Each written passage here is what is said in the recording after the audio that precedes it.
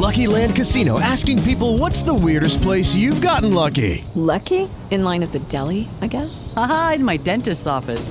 More than once, actually. Do I have to say? Yes, you do. In the car before my kids' PTA meeting. Really? Yes. Excuse me, what's the weirdest place you've gotten lucky? I never win and tell. Well, there you have it. You can get lucky anywhere, playing at LuckyLandSlots.com. Play for free right now. Are you feeling lucky? No purchase necessary. Void where prohibited by law. 18 plus. Terms and conditions apply. See website for details. From roommates to co-hosts, this is the Backcheck with Brendan Azoff and Stefan Rosner, your go-to destination for New York hockey and NHL news. And now it's time to drop the puck. Here are your hosts, Brendan Azoff and Stefan Rosner. Welcome, everybody, to episode 4 of the Backcheck. I'm Brendan Azoff. With me, as always, is Stefan Rosner. And an emotional roller coaster since our last live show on Wednesday, where we were previewing the Rangers-Islanders. I know Rangers fans on Thursday night were wishing the season hadn't started. And then a quick role reversal on Saturday. And here we are. There's a lot to dive into on that and a lot to dive into around the league because we got hockey in full swing. And there was a lot of great action. Despite no fans, it was still high-quality hockey to start the season. Definitely competitive. Doesn't matter if you were a juggernaut team last year or you were terrible last year. Everyone's on the same playing field right now. And I mean, we'll get into Islanders, Rangers in a couple of minutes. But let's dive into the biggest stories that are happening right now. First off, the Devils. I mean, the Bruins, I know. No Pasternak. That's a big loss. No Krug. That's a big loss. No Char. That is a big loss. But the Devils came to play. I know that they're 1-0-1 in the year. They lose the first game in a shootout. And yesterday, our man, Yegor Sharangovich, with less than 2 seconds left in overtime, buries one on the breakaway against Halak. We watched him play in Bing. What a play from that man. Yeah, and, I'm going to segue this a little bit just because I see parallels. We watched him play in Bing, right? He had moments of explosiveness, but then there were moments where he was kind of lost. He went to the KHL on loan and dominated the league, similar to what Kratzov's doing right now. So for Rangers fans, you could look at that and have some optimism for what's to come. But obviously that kid, Igor Sharangovich, has a ton of talent. I mean, first of all, the way he broke in, the amount of speed he came in, and he was able to still pick a spot with his head up. For a young kid, that's pretty impressive. I can't tell if the Bruins are just lacking without Pasternak and without their defense that, they lost Krug and Chara, or if the Devils are just upstart and playing well the first 2 games. I think it's the fact that Bruins are playing predictable hockey. With Pasternak, it's an extra element, an extra guy to shoot. On the top line, you know what to expect. You know what to expect in their power play now. You know that there's no Pasternak. It's a major hole. This is a guy that led the league with Ovechkin last year in goals. So to not have him is tough. And also, it's just the nature of the beast. The Devils came to play. People are knocking them early on. They're going to be terrible. I had them finishing better than the Sabres, but a lot of people have said, nope, they're going to be at the bottom of the league. They have a lot of young talent. And the thing is, the other team doesn't know really what this game is. The Devils have, to figure out what kind of team they're going to be. And Blackwood's looked good. Subban's looked okay. He looked better. He's shooting the puck a lot more, it seems like. The power play unit, the passing was great. And I think they have great leaders on this team as well. Palmieri's a big-time leader. I know Subban, they got into a fight during Subban and Miles Wood got into a fight during training camp or whatever, but it's about team building. You have a new coach, Lindy Ruff. It's important to get off to a solid start, and they beat it. It doesn't matter if there's Pasternak or no Pasternak. They beat a tough Bruins team and start the year off on top. But let's move on to the Flyers. They handle the Penguins with ease. The Penguins don't look good, and we'll get to that a little bit later. But Sean Couturier is out 2 weeks as this is a disgusting injury. His rib tore away from his cartilage. How that's only a 2-week recovery, I'm no doctor. There's a reason I'm doing this and not in a lab or, surgery, but that's a big loss. Yeah, the human body's a crazy thing that's only 2 weeks to recover from. But if there's a team that could withstand that type of name going down right now, it looks like the Flyers. They played their rival. We saw what happened with the Rangers and Islanders, despite one lopsided loss, right? They just kept the foot on their gas, and Konechny scored, which he didn't do all the postseason. So that was a positive sign. Giroux looks good. Voracek looks crisp, going at news reporters too. Farabee looked very good in game one. They look like they're clicking. But again, it's tough because we say it's only 2 games in, right? 3 games for a couple of teams. But that means there's only 54 now left. So normally in a regular season, you'd be over 20 games in. I think that after 10 or 12 games, we're going to really be able to tell who's who, right? Or how close it's going to be. New year, same Toronto team, scoring goals, but can't keep it out of their net. They've allowed 12 goals in 3 games. TJ Brody does not look that good. They brought him in to secure up that defense after Tyson Barrie left, and he hasn't really secured anything up. And I don't know how much onus is on him, but they have so much money tied up in that forward group that the only way they're going to really improve their defense is by moving one of those big names. You would think the obvious one to move is Nylander, but Nylander looks like one of their better forwards right now. So I don't know what they do, because Anderson doesn't look like the type of goalie who could withstand all these shots and make these spectacular saves. He's an average starter in the NHL, in my opinion. That's how he's going to get hurt. That's why he gets hurt, because he's relied upon way too much, and he's got to make those sprawling saves doing this and that, and it leads to injury. And I think, great, Joe Thornton scored. I mean, at the end of the day, they have to score more than the opposition, but when it comes down to the nitty-gritty playoffs, defense wins championship, and they just don't have it. Yep. Rookies, this is a great opening week for rookies, because we have 3 getting on the board. Kaprizov and OT on Friday night for the winner for Minnesota was a dandy of a move. He was all over the ice that game. If you did not see Kaprizov's name, you were not looking at the TV, because he was electric. He scores the game-winning goal. Great play. Filthy move. That was an accident, but the puck does go in. Tim Stutzla scores last night for Ottawa on a, oh my God, hand-eye coordination. Did you see that, Brendan? That pass across, he whacked it out of midair? Yeah, it just landed, I think, while he was shooting it. So great. That puck has to be stopped. It's a tough angle, but good for him, man. He got on the board. Ottawa looks impressive. I know they dropped one to Toronto. They split with them, but they still look good. Their offense looks crisp, and hey, that's another young team that has their eyes on making a run. Eugene Melnick, their owner, said that he thinks this team is ready to win a cup or compete for a cup this year, which I know we rolled our eyes at, because I still don't think that's accurate now with the heavy hitters we have in this league right now. But could they make a playoff push in that Canadian division? Absolutely. Absolutely. Anything's possible. We're seeing that anything is possible. I know Detroit beat Carolina. Who saw that coming? So there's a lot of things. But going to the standings and everything that's happened so far, a lot of splits. Out of the 30 teams that played, because Dallas and Florida have yet to play, I think Florida gets the season underway today. Only 6 teams remain undefeated at 2-0. That's Tampa beating up on Chicago, Flyers overwhelming the Penguins, Capitals do their job against Buffalo. Vegas has to battle to beat the Ducks, and they do twice, but it was a battle. And Minnesota and the Kings are playing 2 competitive games. You see the Wild come back and win yesterday. It's electric hockey. It's competitive. We saw St. Louis beat Colorado on their opening game and then get absolutely dominated 8-0 the next game. So this is the type of hockey we are going to see this season. And now, let's dive into it, Brendan. Let's dive into Rangers Islanders, because holy crap, it was a carbon copy. Thursday and Saturday was the same game, just reversed. So let's get into some eerie facts off the bat, Brendan. All right, ready? Yep. Thursday night in the Islanders 4-0 win. Islanders had 33 shots on goals. Rangers had 24. Yesterday in the Rangers 5-0 win. Islanders had 23 shots on goal. Rangers had 32. Back to Thursday. Islanders 2 for 8 on the power play. Rangers 0 for 3. Yesterday, Islanders 0 for 4 on the power play. Rangers 1 for 8. It's just insane. It reminds me of a baseball series where any day, a new game, it could be reversed depending on, the goaltending, everything like that. But we'll get into this right now, Brendan. So let's take it off. Islanders win Thursday 4-0. They get off to an early lead. They moving their feet the whole entire game. Brock Nelson gets on the board a little over 2 minutes into the game.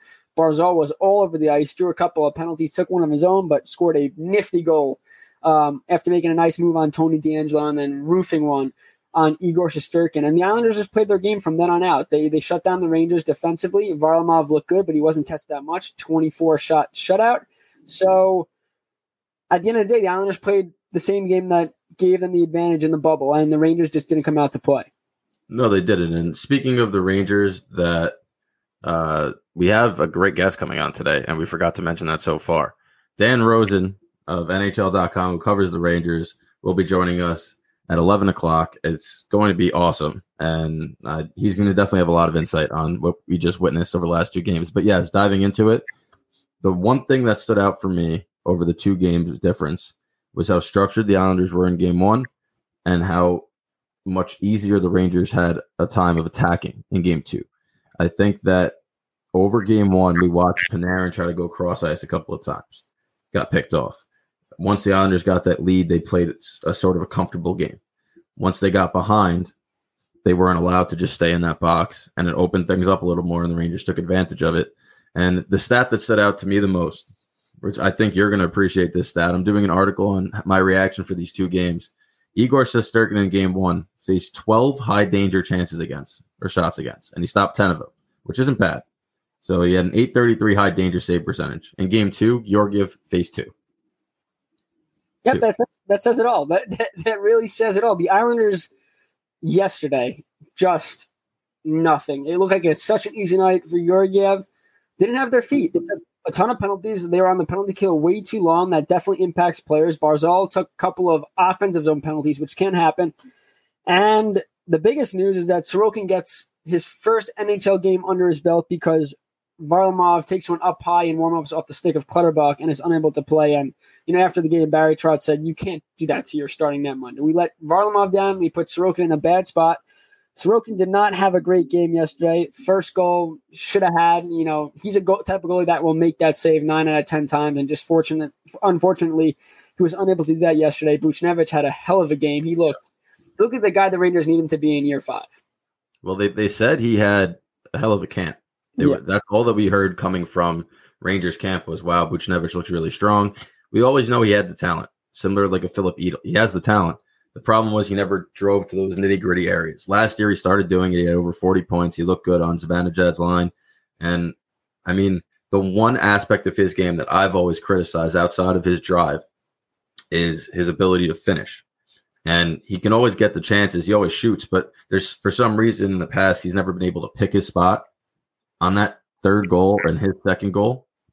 Sorokin's angle's a little off, but my goodness, he picked the corner. A little bit. That's all you need in the NHL is a little bit off to pick that corner. I don't think it was a little. It was a 6 shot. 6 shot, put it right in the corner. I don't think he even had to snipe for that puck to win.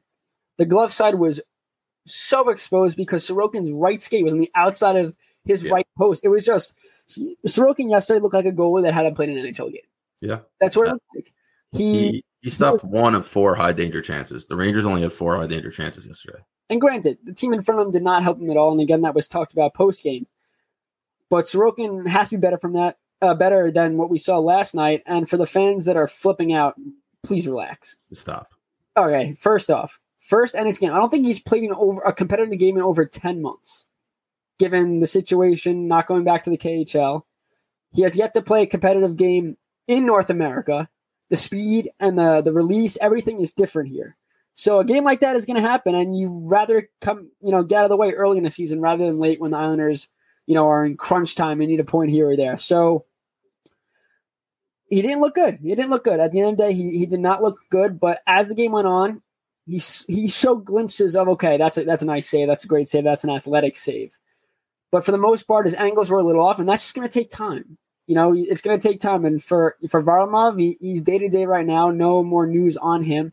Hopefully he can go Monday against the Boston Bruins home opener at 5 o'clock. But if he can't, team should run back to Sorokin because he didn't, if the defense in front of him plays well, most of those chances that went in don't happen. Mayfield colliding with a ref and leading to Buchnevich coming down the wing and sniping him.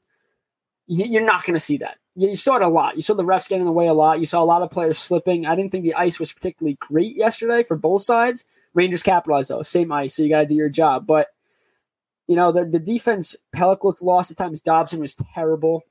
Russ Johnson struggled. It just was a really sloppy game. They looked terrible off the bat, and it started off with Varlamov getting hurt. Once that happened, it was more of a domino effect where in the back of your minds, you were hoping Sorokin had a good game, but the luck the bounces weren't there, and unfortunately, it led to bad penalties, and the Rangers made them count.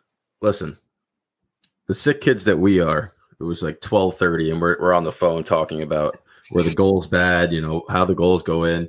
There's only 2 bad ones. Now 2 is too many, but even if he makes those 2 saves, it's a 3-0 win, right? The Islanders didn't score, they didn't help him. So you have to realize that. And he gave up 5 goals in his first NHL game.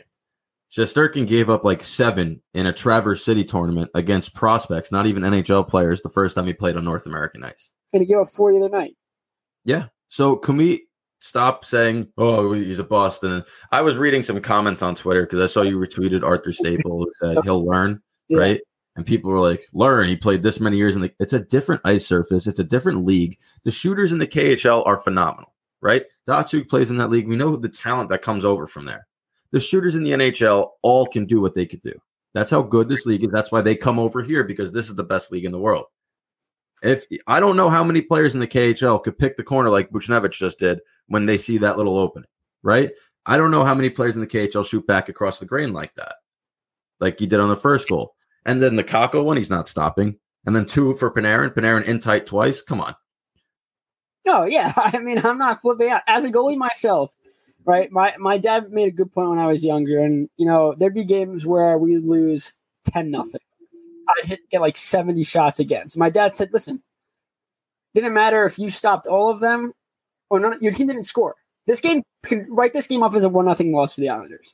It didn't matter how Sorokin played. Sorokin could have played unreal. He's not stopping the Kakko tic-tac-toe. And Panarin's one of the best shooters in the game on the breakaway. And Sorokin even played that correctly. He came out, attacked him. He didn't give up much of an angle. He just got beat by one of the best shots the NHL has to offer.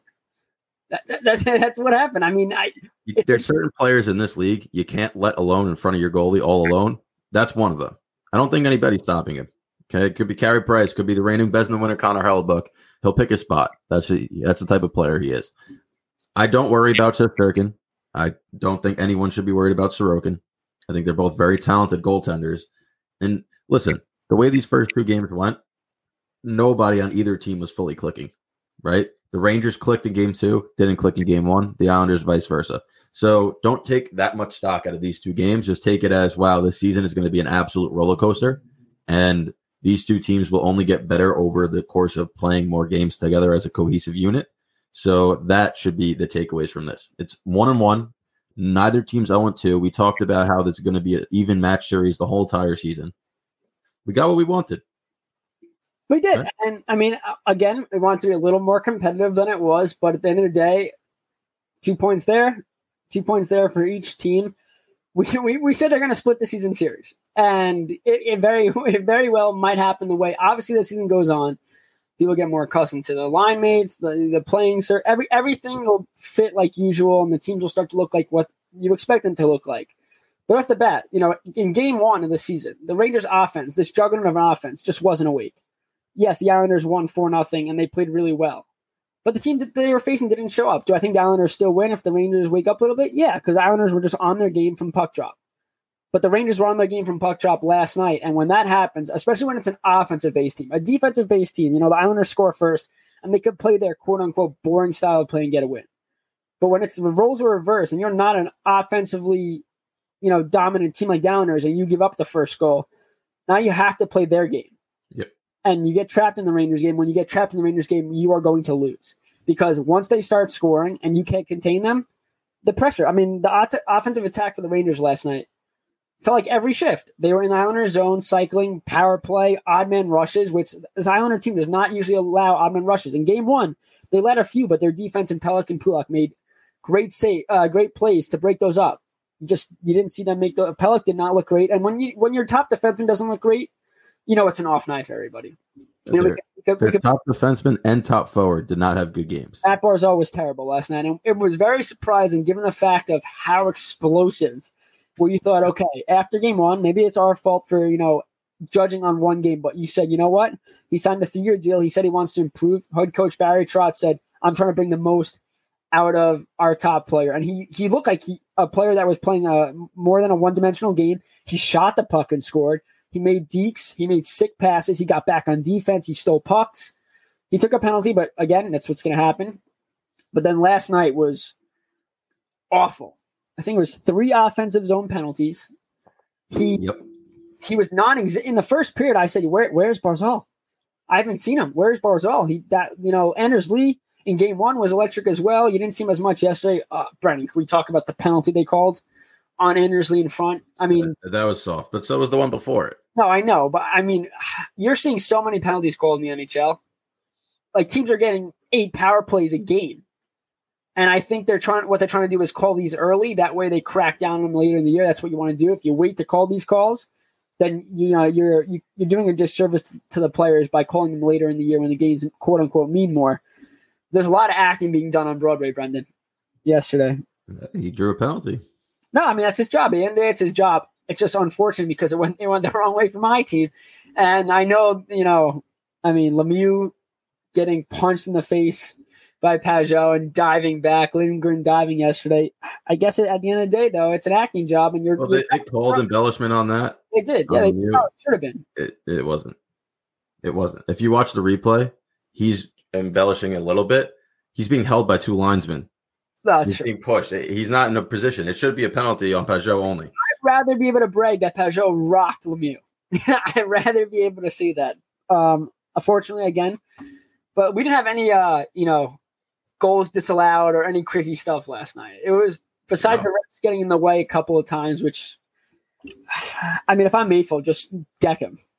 You're playing the puck. Just, you got it. It happened 3 times yesterday, and it led to one big goal. I mean, the Buchnevich goal not changed the course of the game. After 2-0, it seemed like the Islanders it wasn't going to be a game the Islanders were going to end up winning. 2-goal lead.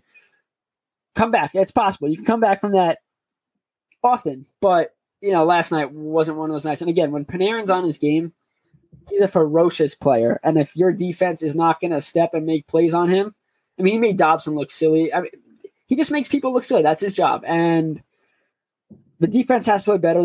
Islanders are going to now face a Boston Bruins team that's 1-1, but not a Boston Bruins team that won the President's Trophy last year. It's not the same team. They have too many losses, and they're vulnerable right now. With no Pasternak, these teams like the Islanders, the Rangers, even the Devils, you got to take advantage because when he comes back in February, this Bruins team's going to get better. They're not going to get worse. They're going to get better. Now, I'm assuming Tuukka Rask plays because Halak played last night.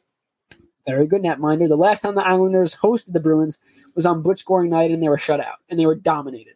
I remember the goals weren't great, a few deflections, a few bad bounces, but they were just dominated. And for the Islanders, they have to come out with some heart and soul because the effort they put in last night was terrible. And if they do that again against any team in this division, I don't care if you're the defeated Sabre, any team, the Penguins, you will lose. You will lose every night if you are not putting in more effort than your opponent.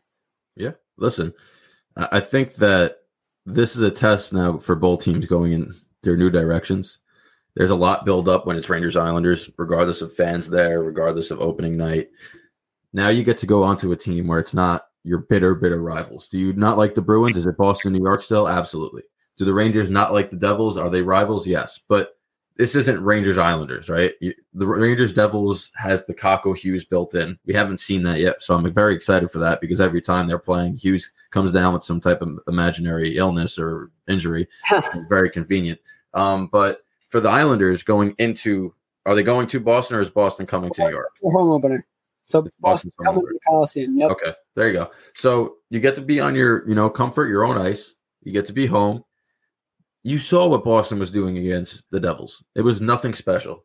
Last season, they were whipping the puck around. It was cross-crease passes. They would make your defense go side to side, and they would capitalize. They didn't do that. And if the Islanders can play in that box, I don't see anything right now that says Boston's going to be able to shut them out and do what they did last season.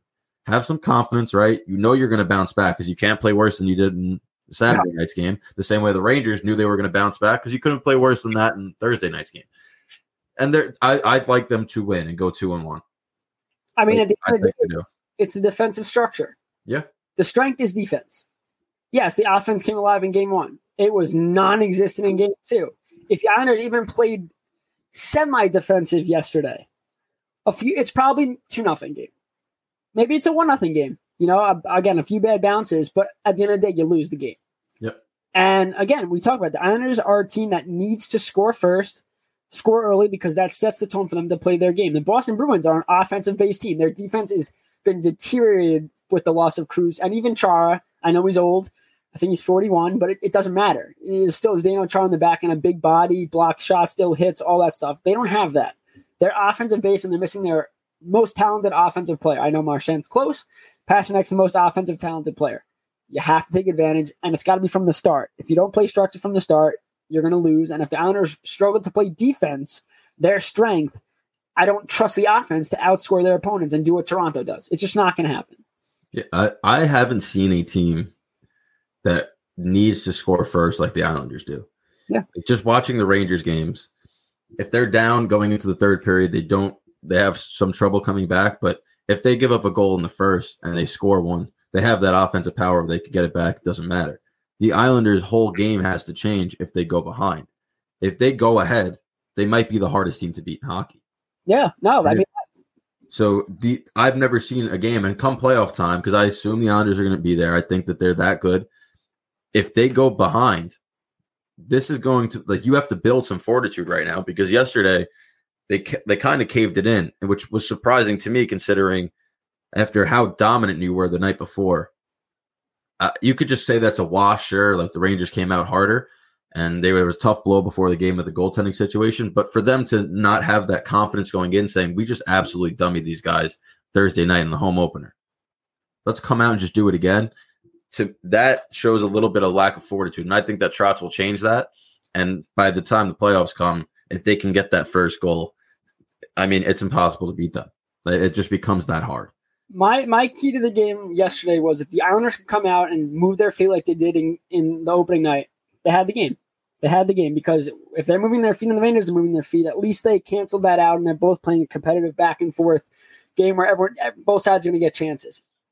It just didn't happen. All right, so we're now going to welcome Dan Rosen, senior writer for NHL.com, to the show. Dan, thank you for coming on. We really appreciate it. Thanks a lot, guys. How you doing? Doing great. One of us is doing better than the other. I'm an Islander fan. He's a Ranger fan, so we both got each other in 2 games. But give us your take on these first 2 games between these 2 teams. All right, so you said you're an Islander fan, and he said he's a Ranger fan, right? Yep. So I think we've seen the best and worst of both teams in 2 games. I think we saw the absolute best of the New York Islanders in the first game of the season. And really, I mean, I can't imagine the Rangers being any worse than they were in game 1. And to be honest, David Quinn feels the exact same way. And then you flip the script, right? I mean, 2 nights later, I think we've seen the best of the Rangers. I can't imagine them being that much better than they were in that game, the 5-0 win. And you really saw the absolute worst of the Islanders. Maybe the worst game that they played under Barry Trotz in a very long time. Maybe the worst game they've played under Barry Trotz since he's taken over as coach. And he's right. It started out with them injuring their starting goaltender in warmups. I mean, you can't shoot high on a goalie in warmups when he's not expecting it, especially. And that shot from Clutterbuck caught Varlamov under the mask and above the left shoulder, probably either in the collarbone or the throat area. I don't know, but he was out, and tough spot for Sorokin to go in. And they didn't help him out at all. But the Rangers really played well. They really played well. So I think we've seen the best and worst of both teams so far. And they'll find themselves somewhere in the middle. And it's just a matter of, can both of them find themselves a little bit closer to their best in the middle, because that's going to be the big difference. Yeah, I mean, I completely agree. And that Varlamov shot was a little bit reminiscent of the Lundqvist incident. I remember a while back against Carolina, kind of took it up high in the neck throat area. So I hope he's all right. And I mean, it was kind of a war on social media between the fans and David Quinn after game 1, between the lineup changes. And you could read the amount of people that were criticizing it. But then, it paid off, right? They looked so much better in game 2. So my question to you is, do you think that if they continue to go on a path similar to game 1, and that game 2 was a fluke, if you will, which I don't believe it will, I think that that's how they play. Do you think he could be on the hot seat come season's end if they miss the playoffs and miss it badly? Not if they miss the playoffs. If they miss it badly and they don't show improvement, then I think any coach would be, to be honest with you, regardless of if it's David Quinn or anybody else. I mean, he's in his 3rd year. The idea is to continue to show progress. And they showed progress from year 1 to year 2. Year 2, they were showing a lot of progress. And then the pandemic hit and the season got paused. And, they didn't come back well in the bubble. But I think in a way, you kind of throw that out because it was so unique and different, and they were young, and I think you could toss that out. It's a question of now, can they pick up where they left off, where they were in March? And they did not in game 1. And it was alarming, and David Quinn used that word alarming. But I don't think they're as good as they played, in the second game of the season against the Islanders Saturday night. But they're better, way better than they played in the first game of the season. And I understand the social media aspect and the fans and all that, but I always take that and understand, like, it's still a minority of the fan base what's on social media, and especially the vocal people on social media are a minority of the fan base, and it's a very opinionated minority, and I get that, but he's coaching the hockey team as he sees fits, and you can't argue with the moves that he made because they obviously worked, and now you got to, massage it a little bit here. But if they miss the playoffs badly, like if they finish last in the division, then I think you have to reevaluate. But if they're competitive and they're in the fight and they miss the playoffs, I think that's progress for the Rangers. I think progress for the Rangers this year is the development of Lafreniere, the continued development of Capo Caco, the development of Keandre Miller. Keandre Miller, I commented to a fellow writer last night, this guy's going to be an 8-time All-Star. I think he's that good. And the development of Shesterkin, they're still the youngest team in the league. And I think that needs to be remembered here. They're the youngest team in the league. And when they win the Stanley Cup, if that were to happen, if they get to the Stanley Cup final, Jack Johnson's probably not going to be on the team. Brendan Smith's probably not going to be on the team.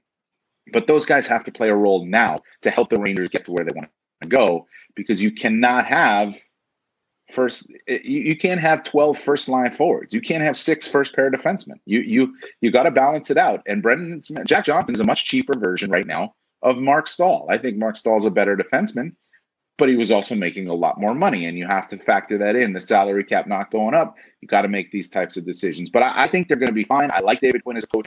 I think he's good as a coach. He doesn't hand it to anybody. You got to earn it, and I like that philosophy. Yeah, I agree. And like you said about Miller, I think that the way he looks so poised right now defensively, especially at that young age, 2 games in, it is kind of impressive. And he really hasn't made that many glaring mistakes yet, which I like to see in a young defenseman too. But you mentioned Jack Johnson, and in game 1, he played 21 minutes. Now that was attributed to the penalty situation. They took 8 penalties, and he's on the kill. And in game 2, he played a little over 13.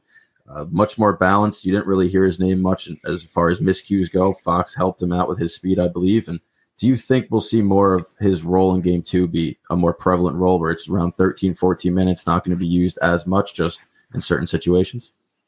That's why they signed him, to play that type of role. They didn't sign him to play 22 minutes a night, right? I mean, that's not why he's there. But he's on the penalty kill, and if you have to kill 8 penalties, Jack Johnson's ice time is going to go up. It's just the nature of it. I mean, it's going to happen, and you're not going to win if you have to kill 8 penalties. And David Quinn mentioned that the other night, and he's right. The Islanders had to kill 8 penalties last night. They lost 5-0. So right. I mean, it's hard to do. You're killing 8 penalties. You're taking a quarter of the game where you're on the PK. A little over a quarter of the game where you're on the PK. It's almost impossible to win when you have to do that. Jack Johnson was signed to a 1-year contract to play 13 minutes a night on the 3rd pair for the Rangers. Now, right now, he's not on the 3rd pair, but Adam Fox is going to play more than Jack Johnson. If that pair stays, Adam Fox is going to bounce around. He's going to play more. And by the way, I thought Adam Fox looked perfectly comfortable on the top power play unit too. He did. So we'll see how it plays out and how things settle in. But Jack Johnson is there to play 13, 14 minutes, not to play 21 or 22. If Jack Johnson's playing 21 or 22 minutes a night, the Rangers, on a regular routine basis, the Rangers are in trouble.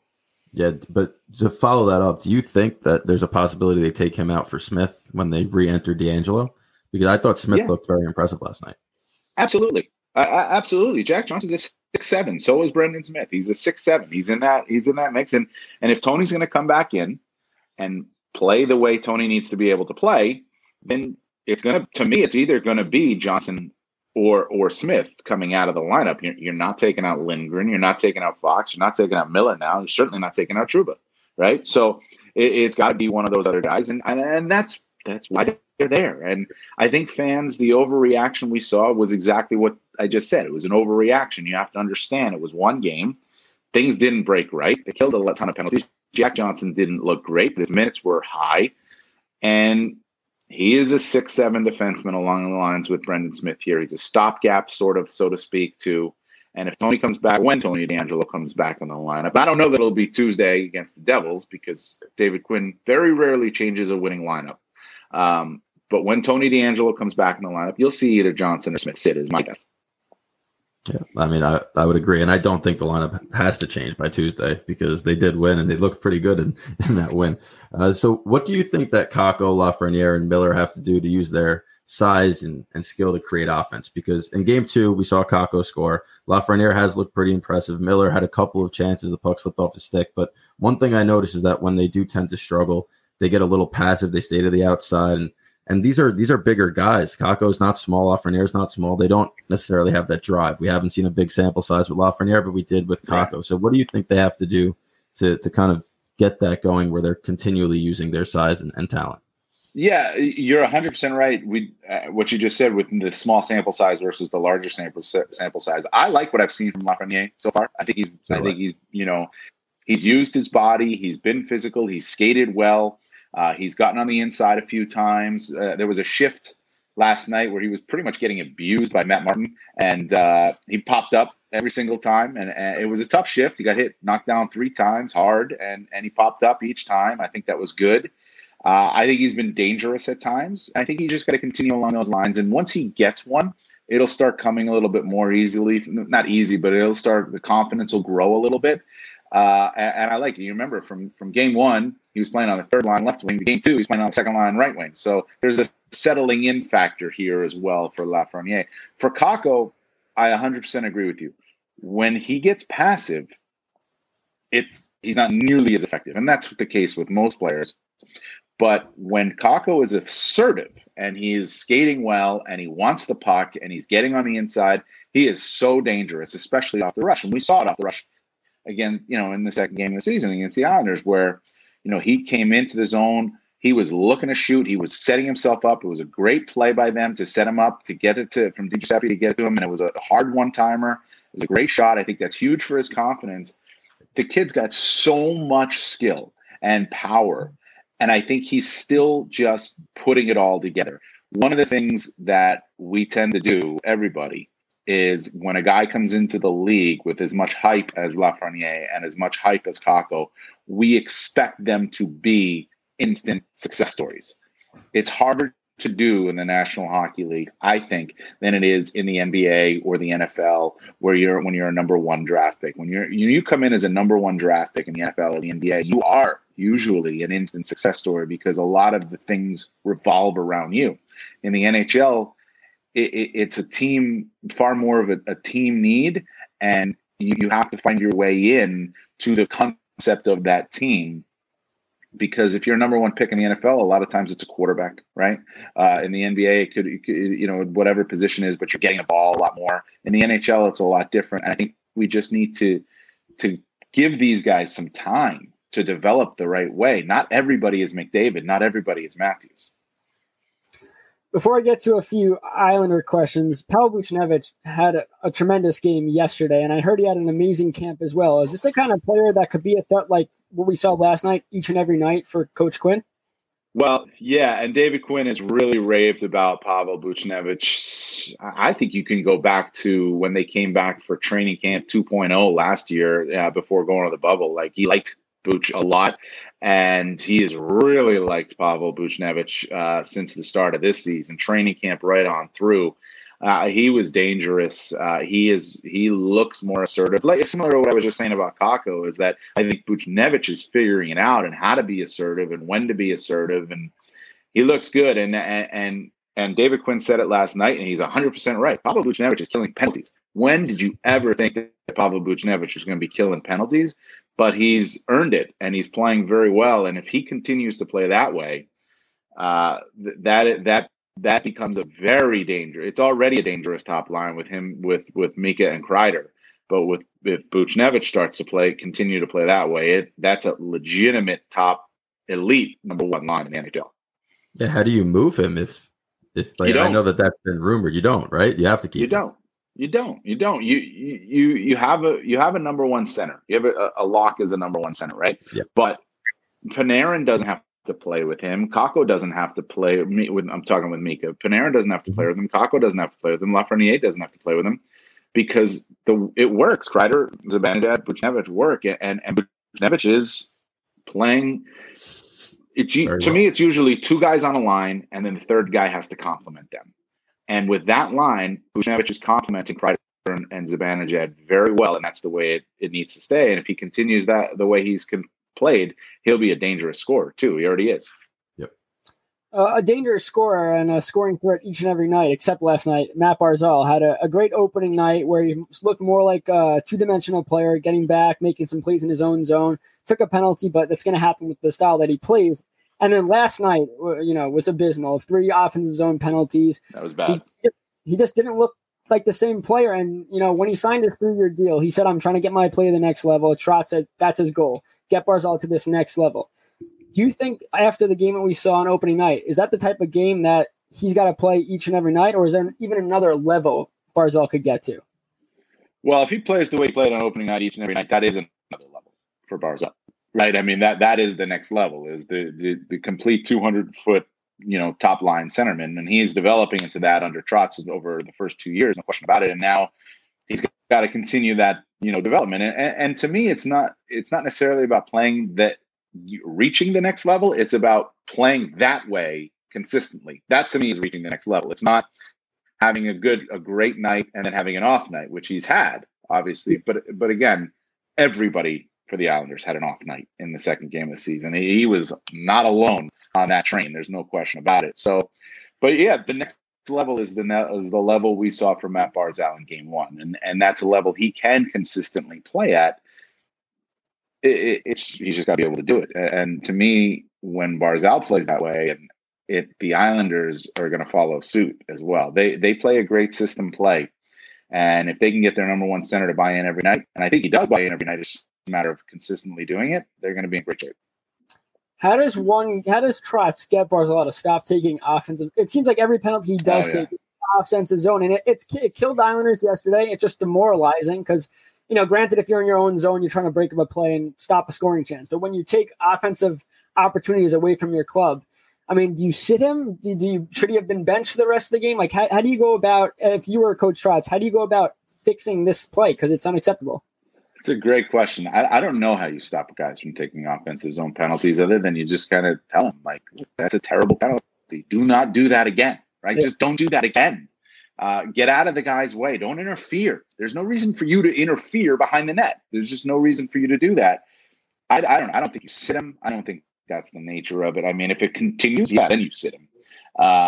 But when it happens, I don't want to overreact to one game, right? I mean, everybody overreacted to the way the Rangers played in the first game of the season, and nobody was overreacting to the way the Islanders played. It was almost sort of expected, right? I mean, they're a conference finalist. This is the way they're going to be.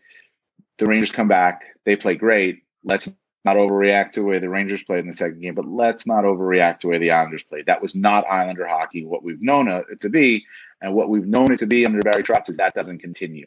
Like, if they have a bad one, they usually come back with a good one. So I would expect to see that from the Islanders, from Matt Barzal, a little more discipline, better in the system play, better puck control, all of those things. So I don't want to overreact to just one game.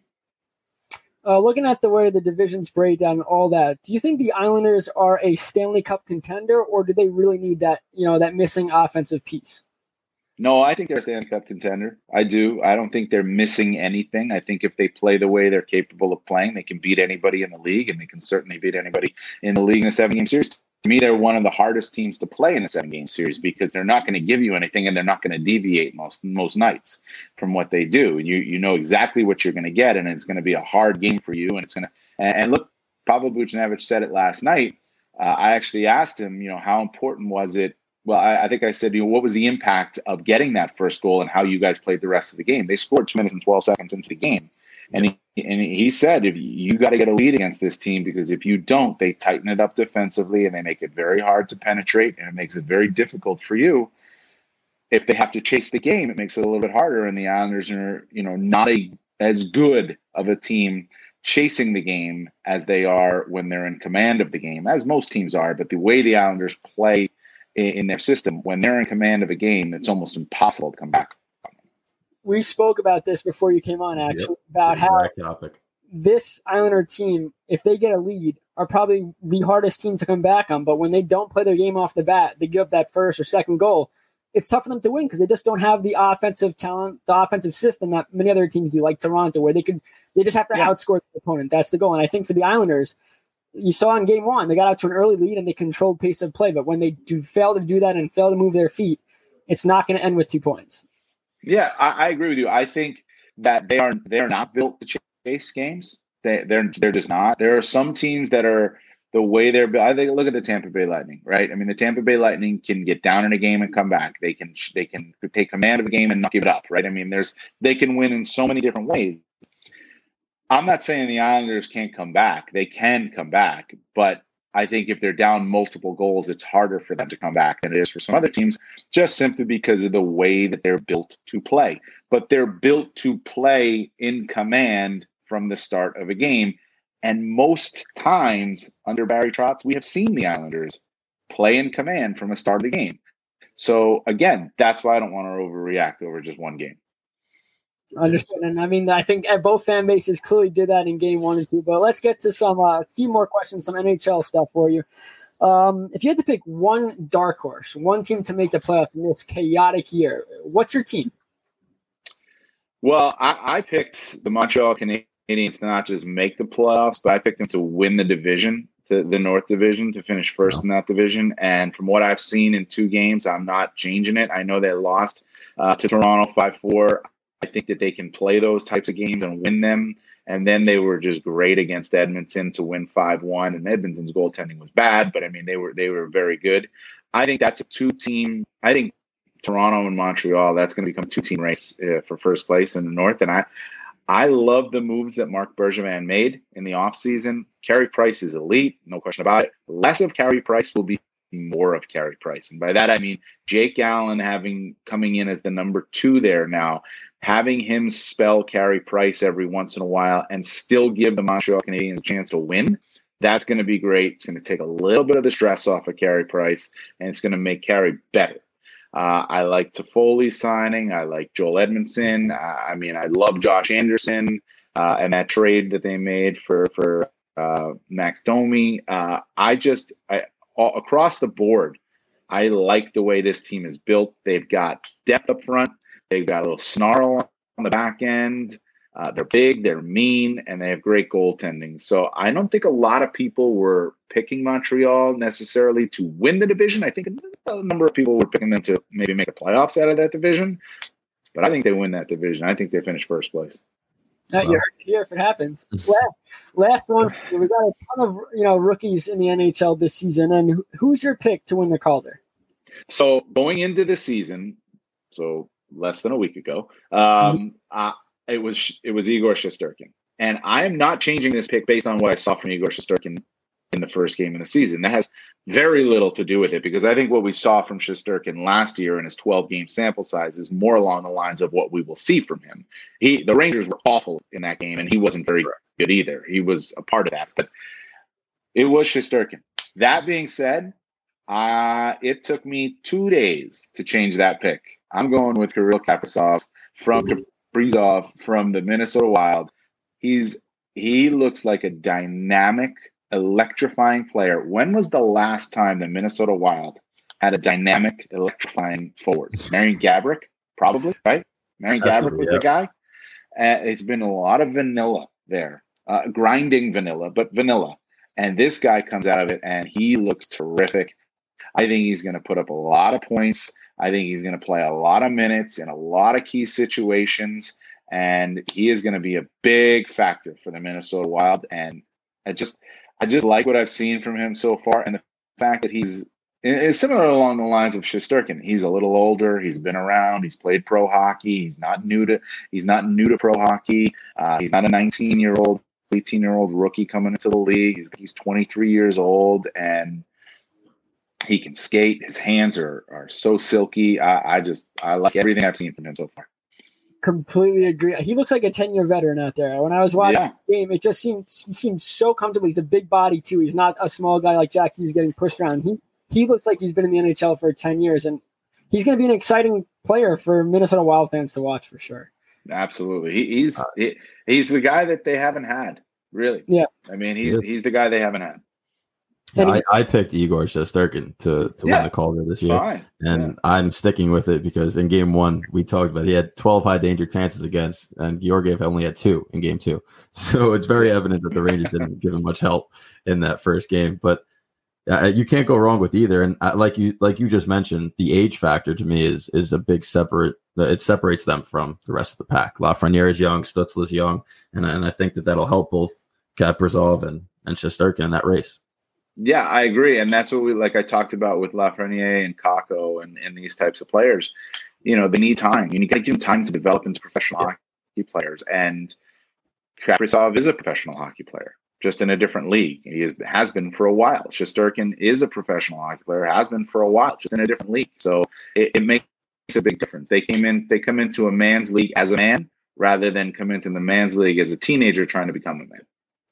Yep, I completely agree. And Dan, thank you very much for joining us. We really do appreciate it. Great insight. And we look forward to reading more of your stuff, listening to your questions in the post-game conference. So keep doing what you do. We really appreciate all your insight. Thank you. Thanks a lot, guys. Thank you very much. Great interview with Dan Rosen. I mean, he knows his stuff. He may just be a Ranger guy for NHL.com, but he is a hockey mastermind, and he knows a lot about each and every team. And it was just a great interview. I'm really thankful he came on. Yeah, I mean, that was awesome. A lot of insight for both sides. He got to watch up close, interview the players the last two games between the Rangers and Islanders. And like he said, I mean, he basically re-emphasized and gave more detail to what we were talking about before about you can't overreact to anything you saw over the last 2 games. They're a wash. Let's see how the next 5 or 6 go for both teams. That'll be more indicative of it. But big news, the reason I put the wraparound back up here, Keith Yandle's Ironman streak lives on. He's playing tonight? They announced that he is in the lineup. So he is not going to be scratched. He will be playing tonight. So in the last couple of minutes here, let's go to our speed skate segment and a couple of questions. The Caps and the Flyers. But are these 2 teams going to battle for the top of the East? No. I don't agree either. I don't think it's a battle. I think it's Philly. I think they're the best team in the division. At least the best team in the division, and they might be the best team in the East right now. And I think that they were hurt the most. I know that they won the round robin, but they were hurt the most by that season ending last year. I don't think they win the cup because of Alain Vigneault. Can't pick it after what I saw with the Rangers, how many good teams they had that just fell just short. So I think that ultimately they will fall short, but I think it's their division to lose. I don't want to give any stock to the Capitals just yet. Same way I can't give too much stock to Philly. Even I just think that Philly's a better team. But I want to see them play a different opponent. All these guys have played the same opponent. Same thing with the Rangers and Islanders. They just played each other. Let's see how they fare against somebody else, right? Philly played their rival. The Penguins looked a little depleted defensively. They didn't really keep up with what Philly could do. And even when they were keeping up, it was just a matter of time before Philly started to pull away. So I want to see them play another opponent. The Capitals play the Penguins today. So that's a good indication, actually. Yep. So it's on national television, right? We're going to watch it. The Philly just beat up on the Penguins. If the Capitals struggle a little bit, I think you see how just how good Philly really is. And I think that the Capitals are going to struggle a little bit with the Islanders and Rangers too. It always happens like that. Those 2 teams play them well, and that'll hurt their chances at going all the way to the top. Tampa, just that good. Chicago, just that bad. Now in game 1, Tampa raising the banner, which they didn't do, but they showed it because they're going to wait for fans, which is that's awesome. A really cool thing to see. Dominate them in game 1, but game 2 a lot closer. To me, I think Subban's the guy you got to go with. I know what happened in game 1, but D'Elia did not look great in game 2. A lot of times he was a little lost. I mean, you give time and space to a guy like Stamkos, he's not going to miss. But what I saw on that shot was D'Elia slide out of the shot lane, and I just think Subban, he made some big time saves. And for a team like Chicago, where there's a lot of question marks, you want to see improvement. And this is Subban's real first chance at being a number 1. You're finding out this year if he could be a number 1 or not. Now, granted, he's not on a great team. So if you put him on a team like the Vegas Golden Knights or a team like the Lightning, how does he fare? Yep. Probably fares better, but you're going to see. It doesn't matter what the save percentage and goals against. It's going to be the compete level. We saw him make that diving stick save. Half that's luck, but it just shows athleticism and ability to read a play. I think Chicago is not going to be as bad as people think. I mean, when they have a good offense, they have a good offense, and the defense is still there. Duncan Keith still is the backbone of that defensive unit. It's going to come down to goaltending, but I do also think Tampa's that good. I think Tampa is that good. I know the second game was closer, but Tampa is still a juggernaut of a team. And if they play Chicago 10 times this year, which they don't, obviously they play them 8, I think they have a chance to actually sweep this. So I'm going to say right now, Chicago's that bad. And the only reason I'm saying that is because of who they're missing, right? Obviously, Doc's out the season, and they don't know what Taves has. If both of those players are playing, that I don't think it's that lopsided. Malcolm Subban, we gave him a lot of – we said, oh, that's the worst starting goalie. He still might be the worst starting goalie in the league. But there was a big drop-off in the 2 games. I know he gave up 5, but he didn't look bad at all. I don't think he had a chance on any of them besides maybe one. They were just redirects, one-timers, and he did make a couple of phenomenal saves. Yeah. So I think that you ride Subban. I know that the plan was to see who they have. Why not give him a chance? He's been on other teams where he's played well as a backup. Let him get a couple of straight games and see if he can go on a run. So right now I think the Tampa's phenomenal. I don't think they're going to be as good this year. They're going to finish first in their division. Their division's not loaded. They don't really have much of a challenge. But I don't know how they can play without Kucherov in the postseason if it comes to that. I think it's more of who Chicago's missing and who they played at. Again, I want to see them play somebody else. But we know Tampa's going to be good. And I think that right now with who they're missing, Chicago is just bad. All right, with the last couple of minutes, let's end it with our Players of the Week. We'll be doing this every Sunday episode because, you got the nice week. I know the season's starting on Wednesday, but I'm going to start off with my player of the week is Travis Konechny of the Philadelphia Flyers. In opening night, it looked like he scored a goal, but it was not credited to him. I'm pretty sure. I think Patrick got it. Yep. Was that Patrick goal? Well, either way, he got a goal taken away. But this was a guy that did not score a single goal in 16 playoff games. So what did he do in game 2? Hat-trick. So right now he's got 3 goals and 2 assists in the season. He's a +4. I know plus-minus isn't a great stat, but it just shows that he's on the ice when his team's scoring goals. And I think Konechny is going to be a big part, especially with Couturier now out for a couple of weeks. Travis Konechny is going to have to be that guy that they thought was going to be a big difference making the playoffs. And now it's not his fault the team didn't go as farther in the playoffs, but Konechny's got to be a scorer for this team each and every night, at least a threat. He wasn't even a threat in the playoffs. And the fact that he's scoring already as the season has just begun is a very good sign for this Flyers team. It makes them that much better. Yeah, so my player of the week is John Tavares. I think that he looked very good in the first 2 games. Wasn't as impactful in the third, but he still has 5 points, 2 goals, 3 assists. He had an assist on the game-winning goal in the first game, and he had a goal and an assist against Ottawa in their loss.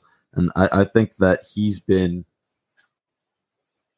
given a tough straw, I guess, if you will, since he signed there, because he hasn't been bad, but they expected so much when he came over, and that's a good start for him to have. He's been very impactful. He's all over the score sheet. So I expect a good season from him, especially with that offense and playing only Canadian teams. I think that they will start to gel more. But right now, he's my player of the week this week just because of what he's done, the amount of pressure that he's on. And they've also played 3 games, so they played 1 more game than pretty much every other team in the league. So he's my player of the week. But Travis Konechny had a great one. You could pick multiple players on the Flyers. That's how good they were. Joel Farabee could have been one. I mean, he had a great first game too. So it's tough. I have Konechny on my fantasy team. So you're biased. I'm not biased. He had a phenomenal week, and that's where I sit. All right, guys. Yeah. Next week on Wednesday, another live edition of the Backcheck. That will be episode 5. Thanks so much for tuning in. Hope you enjoyed the Dan Rosen interview, and we'll see you again on Wednesday. Thanks for sticking with us for this edition of the Backcheck. Follow the show on social media at Backcheck Pod.